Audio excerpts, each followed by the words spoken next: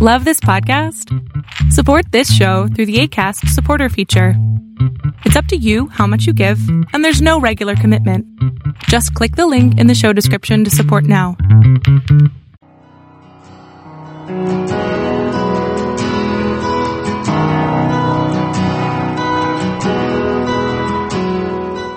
Welcome to Fresh Encounter, the radio ministry of Lifelong Anointing Church.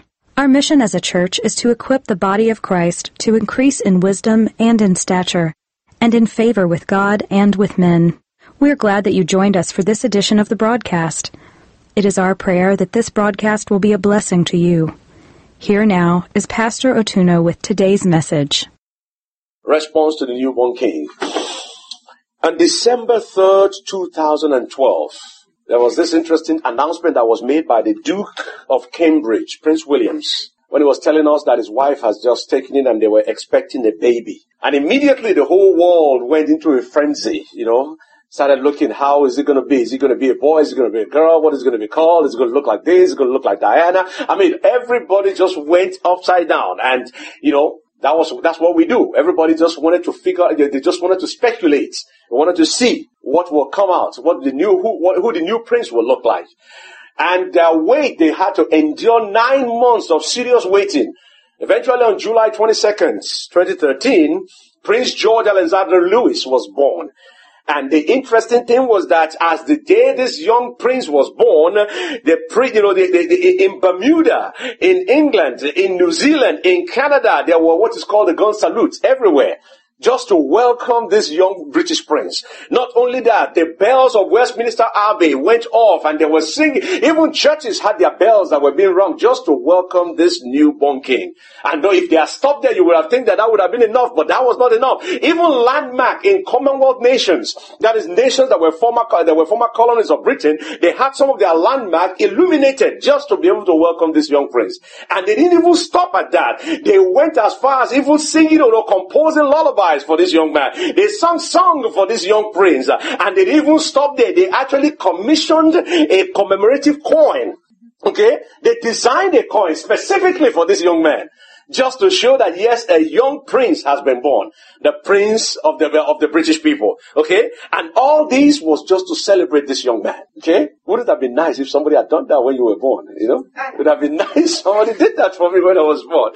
Okay, but unfortunately we don't belong to that elite circle. But that was what happened when the British prince was born, just about 5 years ago. Now, 2,000 years ago, another prince was born, the Prince of Peace. His birth was not only announced, but announced 4,000 years prior to that particular day. Okay? 4,000 years.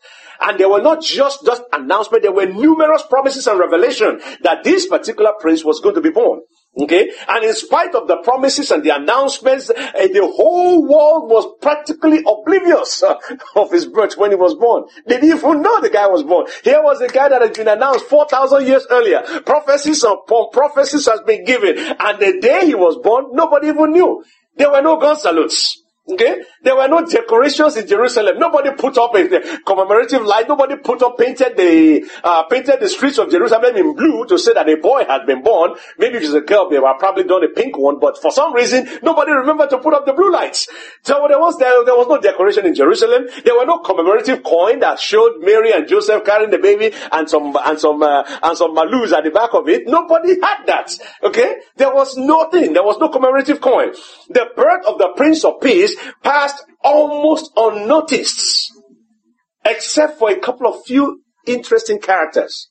The first characters you see were the shepherds who were keeping their flocks at night. They were one of the people who knew that something was going on. There was this angelic choir that were singing glory to the God in the highest. They knew that the Prince of Peace was born. And then there were these wacky people from the east. They called themselves the wise men. They had no better things to do in the east. They also knew that something was going on, that there was a prince that was born. But other than that, nobody knew that this guy was born.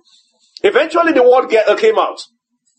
What got out, and finally the world began to realize that yes, there has been a special birth that has taken place. A special person has been born. Something unique has happened in our community. And when they started hearing about the Prince of Peace, you will think that just like everybody was rallying around and they were celebrating the birth of Prince George, you would think that there would be a uniform response. Unfortunately, when they knew that the Prince of Peace was born, the response was varied. Very, very different. Unlike the uniform response that Prince George got, the reaction to the Prince of Peace was what? Was mixed. Okay? And all through the ages, the response to the birth, the life, and the death of our Lord Jesus Christ has had that particular effect on people. Okay? There are people who are happy and excited that Jesus Christ came. There are those who could not be bothered. Whether he came or he doesn't come, it doesn't make any difference to them. They really couldn't care, they could care less. And there are some who are just bent out of shape when they hear the name of Jesus. They are so pissed that they don't even want to hear the name. For some reason, something that the name of Jesus does something in their lives that they don't like. Okay? Some of these people cannot just stand the thought that there was a king, there was an individual called the Prince of Peace that was born. People who simply cannot stand the mentioning of the name of our Lord Jesus Christ. So you see this varied reaction. You see the interesting thing is that as it was at that time, when Jesus was born and you had all those varied reactions, up till this very day, you still have that reaction. That is why some people say you have to, you don't say Merry Christmas anymore. It now becomes the holiday. And you begin to wonder, which holiday are you talking about? Okay? But that is a story for another day. So you see the reaction then that has been mixed is still a mixed reaction today. And the story has not changed. In the Christmas story, the Bible tells us of a lot of responses that we see in the characters that were involved in this particular Christmas story. When the new king was born, there were different kinds of reactions to that particular birth. And the one that many of us are familiar with is the one that we see of the wise men. But there's a broad range of reactions in the scriptures. A broad range of response. And this broad range of response is what we'll still see within and outside the church today. People responding just like they did the very first night when Jesus was born. If you read the book of Matthew chapter 2, reading from verse number 1, the Bible tells us, when Jesus was born in Bethlehem of Judah in the days of Herod the king, behold, there came wise men from the east to Jerusalem, saying, where is he that is born the King of the Jews? For we have seen his star in the east, and we have come to worship him. By the time you skip down to verse number 11 of that same Matthew chapter 2, you will read, the Bible tells us that, and when they came into the house where they saw the young child with Mary his mother, and they saw the young child with Mary his mother, and fell and worshipped him. And when they had opened their treasures, they presented unto him gifts, gold, frankincense, and myrrh. For many of us, like I said earlier on, this is the most familiar response to the Christmas story that many of us know. The response to the birth of our Lord Jesus Christ by the wise men. This is the response that has been demonstrated. If you look at all the figurines that are built, this is the response that you see. If there is any Christmas show that you attend, this is the response that is presented for every one of them. And the Bible describes the response of these wise men. And it tells us that the response of these wise men was number one. It was a response that was born out of preparation. The Bible says that they came from the east. They came from the east, they came into Jerusalem. In other words, it was not something that happened to them by accident. They were expecting, they were preparing even for this particular time, for the Prince of Peace to be born. Number two, their response was a response born out of expectation. In other words, they knew, they were observing the stars. They were trying to figure out what is this unique star that is out there that is about to burst into the scene of life. So it was a response based out of expectation. Number three, it was a response that was characterized by worship. Because the Bible tells us that when they saw that young child, the young child that they are prepared for, the young child that they have expected, the young child that they traveled a long distance to come and see, they worshipped at his feet. It was a response that was born, that was characterized by worship. And finally, it was a response that was accompanied by divine, appreciation. In other words, they were thankful that God in his infinite mercy was willing to give to us a Prince of Peace. They were thankful because they know that without this particular Prince of Peace that is born, we have no hope of eternity. They were thankful that this particular Prince of Peace have come to be able to do what all the prophets have failed to do over the course of human history. So it was a response that was accompanied by appreciation. The Bible said that when they had opened their treasure, they presented unto him gifts to say thank you for stepping down from eternity into our own time, just to do the work that only God can do in our lives. Now the reactions of these wise men indicated that they understood the unique qualities of this newborn king. It tells us that there was none like him. The reactions of these wise men indicated that they understood the special role that this particular king was going to have in the affairs of man, because it was going to redefine history, and they wanted to be a part of it. Number 3, the reactions of these particular wise men indicated that they know that he is the one that defines life and death, and your response to him determines how you are going to spend eternity. They understood this. And that was why they stepped out. That was why they were prepared. That was why they were expectant. That was why they were appreciative. And that was why they worshipped him. They understood that this particular prince that came, his life and your response to his life determines life and death. It determines where you are going to spend eternity. And the reason is because he is the resurrection and the life. That was why they understood that. Okay? And that was why the response of the wise men was very, very important. But that is not where we're going this morning. What you will find is that this response is so popular that there are other responses in the scripture that we don't pay attention to, that we overlook them very, very easily. And the reactions of other actors of the Christmas story, they are not just responses that the scripture put in place. They are responses that have instructions in our own life.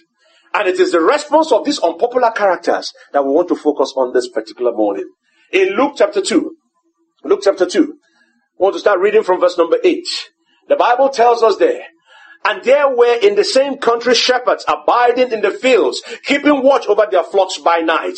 And lo, the angel of the Lord came upon them, and the glory of the Lord shone around them, and they were sore afraid. And the angel of the Lord said unto them, Fear not, for behold, I bring you good tidings of great joy, which shall be to all men. For unto you this day in the city of David a Savior, which is Christ the Lord. And if you skip down to verse number 15 of that same chapter, the Bible tells us in verse number 15 of Luke chapter 2, it said, and it came to pass, as the angels were gone away from them into heaven, the shepherds said one to another, Let us now go even unto Bethlehem, and see this thing which is come to pass, which the Lord had made known unto us. Verse number 16, and they came with haste, and found Mary and Joseph and the babe lying in a manger. Verse number 17, and when they had seen it, they made known abroad the saying which was told them concerning this particular child. Now, if you take a step back and look at this verse of the scripture, you will see the response that this is now a different kind of response. Initially, we have seen the response of the wise men. Now we are looking at the response of this particular, of these shepherds now. The Bible makes us understand that their response was completely different. You see the response of the reactions of the birth of this, of the shepherds to the newborn king. And what is this response? What was the response of the shepherd? The response of the shepherd, number 1, is the response that is born out of curiosity. The Bible says, and it came to pass, as the angels were gone away from them into heaven, the shepherds said to one another, Let us go even unto Bethlehem and see these things which has come to pass. In other words, they were curious. They wanted to see what happened. This thing that I've just been told by the angels, this particular information that we just received from the angel, what is it? They responded out of curiosity. Number 2, it was a response born out of urgency. Look at verse number 16. The Bible says that they said, let us go and see. But they were not just going to say, okay, we're going to do it tomorrow. Or probably we'll do it in the morning when we wake up. Or probably we'll do it when it's convenient. The Bible says in verse number 16, said, they came with haste. In other words, they responded urgently. They responded immediately. They did not waste time. They did not deliberate about it. They did not postpone it. They did not look at it as if, okay, when this is convenient. They did it when immediately they heard about it. They responded immediately. So the response of the shepherd was, number 1, there's a response out of curiosity. Number 2, they responded with urgency. Number 3, they responded with excitement. Look at that verse number 17. The Bible says that when they saw it, in other words, after they have satisfied their curiosity, after they have made haste to get to that place where the Son of God was born, the Bible now tells us that when they saw that child and they saw that the testimony of the angels was true, they now did what? The Bible says they made known abroad the sayings which was told unto them. In other words, they told the whole world, this is what we have seen. They told the whole world that a child has been born. They told the whole world that this is what we have experienced. The shepherd, when they heard about Christ, they were curious to find out who he was. They were urgent in their response, and they were excited to tell other people. The question this morning is this: what is your response when you hear about the Lord Jesus Christ? What is your response when you hear about the saving grace? What is your response when you hear about what the Lord Jesus Christ has done for you, what he has done for others, and what he has done all through the ages? What is your response to the King of Kings? Are you curious enough to find out if the things, the stories that you are hearing about the Lord Jesus Christ, the miracles, the transformation that happened in the life of those who encounter the Lord Jesus Christ, are you curious enough to find out, is this particular thing true? Are you curious enough? Are you urgent in your response? When you find out, when you see a particular person who has been living a life apart from Christ, and the day comes that person claims that they have met with the Lord Jesus Christ, and you see the change in their life, are you curious? Are you urgent in your response to that particular person's testimony? And when you have enjoyed the mercy of God in your own life, when you have seen God move on your own behalf, when you have seen God touch you at the point of your need, are you excited enough to tell another person? So is there curiosity when you are dealing with Lord Jesus Christ? Is there urgency in your response to the Lord Jesus Christ? And is there an excitement in your spirit that you want to share the message of the cross with somebody else? The Lord expects you and I to be curious in our response. He expects us to desire to know. He expects an urgent response. He doesn't want you to get the message and just sit on it. He doesn't want you to get this message and just begin to say, okay, I'll do it when it's convenient. He will expect an urgent response that takes immediate action. And he expects an excited response that will share the message with some other person. If one of us today hit the Powerball, I can assure you that you will come into this place with some fanfare. Even if you don't have the whole team, you don't have a marching band behind you, I can assure you that the way you are going to enter this place, people will know something has happened to you. You will be bouncing. You'll be walking on air, And when you want to give your offering, everybody will know that, yes, this is a different kind of offering. Because something has happened to you. The same thing when you encounter Christ. The Lord is saying something should be different about you. You should be excited enough that others around you should know. There has to be that curious response. There has to be that urgent response. And there has to be that excited response. That is what the Lord expects. And that is what He is still expecting from you. He's still expecting from me. Our Lord expects the response of the shepherds from you. Not just the response of the wise men. He don't expect you only to be expectant. He doesn't want you only to be prepared. He wants you to be urgent. He wants you to be curious. And He wants you to be excited about Him. Now, apart from the response of the shepherds, the second response that we want to look at this morning is the response of the keeper of the inn. And that is found in the book of Luke chapter 2, reading from verse number 7. Luke chapter 2, reading from verse number 7, the Bible says, "And she brought forth her firstborn son, and wrapped him in swaddling clothes, and laid him in a manger, because there was no room for him in the inn." He brought forth his firstborn, and wrapped him in a swaddling cloth, and laid him in a manger, because there was no room for him in the inn. If you look at that verse number 7 of Luke chapter 2, the Bible is telling us that there was no room in the inn. In other words, there was no space for the Lord. The only available space, the only available place, the only place that they could give to the Lord Jesus Christ was a place called the manger. That's where the animals are feeding. And this suggests three possibilities. The first possibility is that they were unable to make room because the place was full. And if the place is full, they can't make any more room. So they just say, okay, that is the only available space. The other possibility is that they are unwilling to make room for the Almighty God because though the place was full, they were unable to make it. They were unwilling to make room for it. Because I tell you very much, if you go to a hotel and they say that the place is full, and you insist long enough and you make enough noise, the manager will sometimes do something for you. So in other words, number one, the Bible makes us, the suggestion is that they are unable to make room because the place is just full. The second possibility is that they are unwilling to make room, even though the place is full. And then the final possibility is that they refuse to make room, even when they have the ability to do so. Even if they have the ability to do so, they just refuse to make the room, okay, since the room was full. Now, there are many who are still responding to the birth of our Lord Jesus Christ, to the person of our Lord Jesus Christ, to the death of our Lord Jesus Christ, just like the keeper of the inn. There are some, for some reason, they just cannot make room for the Lord Jesus Christ. Okay? Though because their life, maybe because their life is crowded with some more important things or important people, they just cannot make room for the Lord Jesus Christ. They are so busy with life that they just cannot make room for Him. They are so busy with the things that they are doing that they cannot even have space for another Savior. They don't have space for another King. They don't have space for another God, because there are so many other things that are important in their life that they cannot make room for the Lord Jesus Christ. That is one possibility. That's the way some of us react to the Lord Jesus Christ. The second way that some people react like the innkeeper is that for some reason they are not able to make room. Not able to make room because of their station in life. They ride in high places and the Savior is not welcomed. They hang out with the big boys. They are the most important people in town. Associating with the Lord Jesus Christ is more like a step down. So why would I want to do that? Why would I want to associate? Why would I want to make room for the Lord Jesus Christ? So they are unable to make room because of their station in life. Maybe because it is too inconveniencing. It is too inconveniencing for them to make room. Maybe because it doesn't fit their social status. Maybe because it doesn't work well with their schedule. Maybe for one reason or the other, they are just unable to make room. They are too busy. And you see a lot of people who cannot make room for Christ even now just because they are too busy.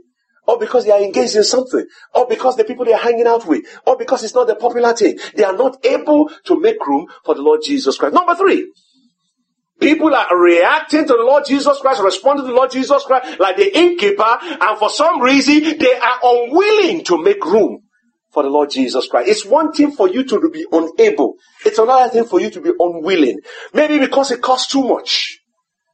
I can imagine that innkeeper will say, okay, these guys are paying money. These guys look poor. If I kick out this person who's paying money and I put you in, they're going to lose some money. So it's too costly for me. I'm not going to make this particular one. So there are people who are unwilling to make room, maybe because it was too expensive for them, too costly for them to associate with the Lord Jesus Christ. Maybe the price tag is too high. Maybe because they are unwilling to be able to bear the cost of associating with the Lord Jesus Christ. But for whatever reason, they are responding like the innkeeper by being unwilling to open their doors to the Almighty God. And we do that in our own lives. You don't want to be called a Christian because if you do so, people will laugh at you. You don't want to be called a Christian because if you do so, it's going to cost you a promotion. It's going to cost you that girlfriend. It's going to cost you that boyfriend. It's going to cost you something. And you are not willing to pay the price. You don't want to give up the comfort that you think that Jesus Christ is going to rob your life of. And because of that, you are unwilling to make room for Him. And finally, there are those who just simply refuse to make room. They say, yes, we know Jesus can save. They say, yes, we know Jesus can deliver.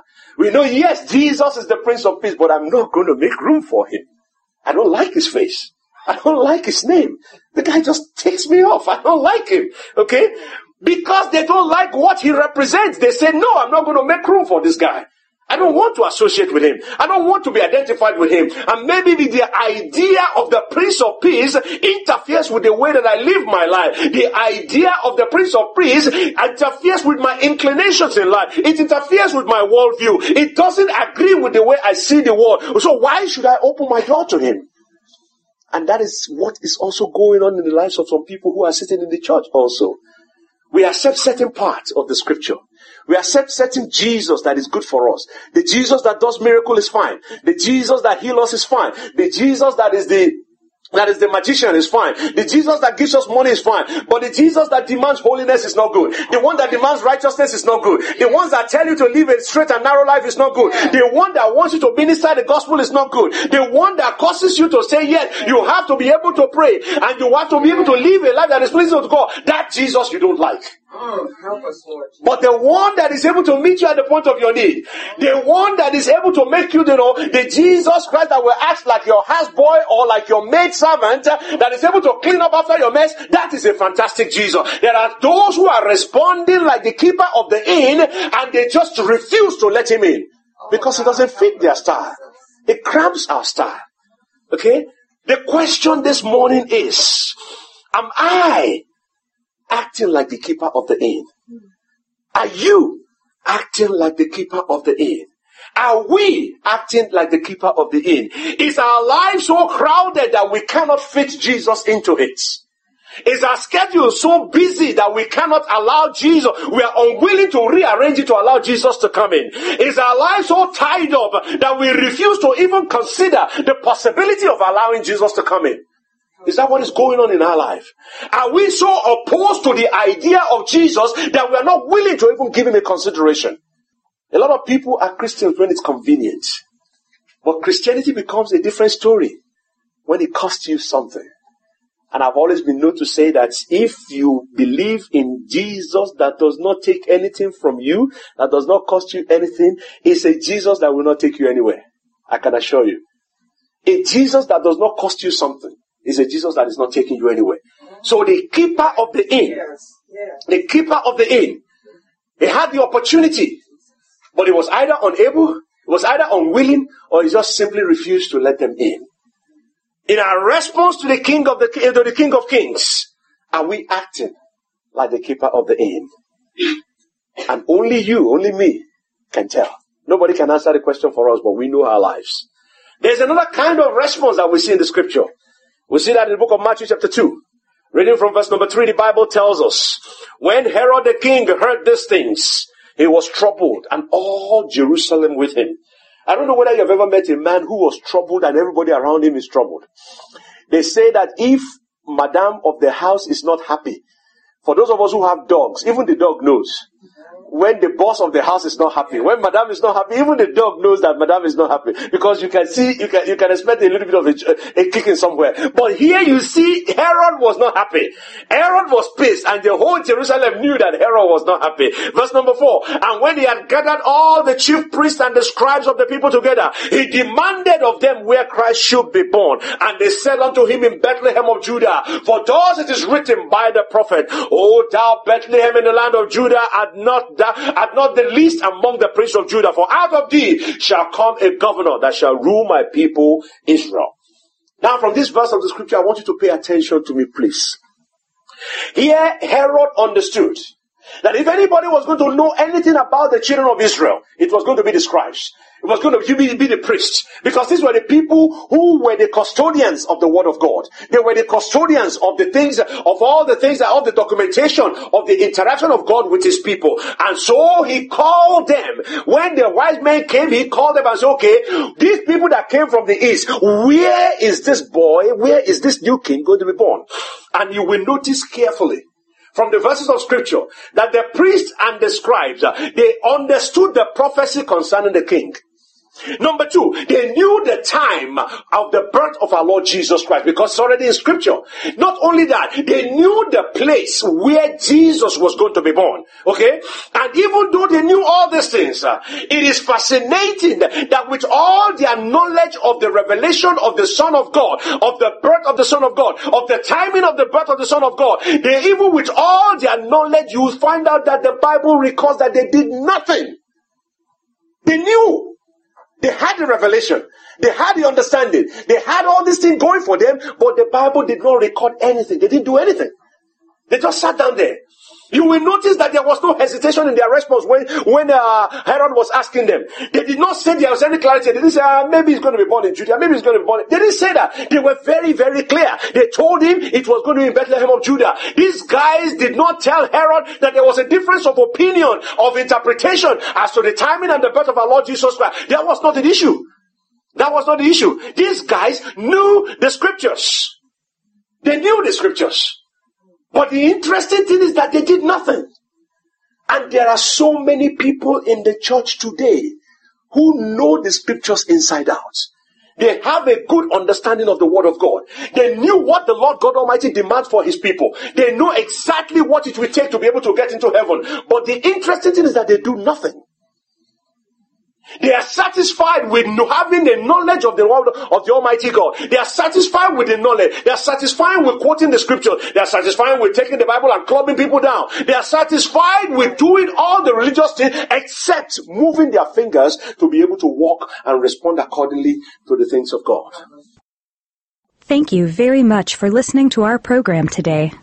We invite you to join us every Sunday at 10 a.m. for our Sunday worship service at 2711 Murfreesboro Road in Antioch, Tennessee. We also host Bible study and prayer meetings every Friday at 7 p.m. Visit us online at www.lifelonganointing.com and on Facebook, Twitter, and YouTube. Join us next time for another edition of Fresh Encounter. On behalf of Lifelong Anointing Church, we thank you for listening.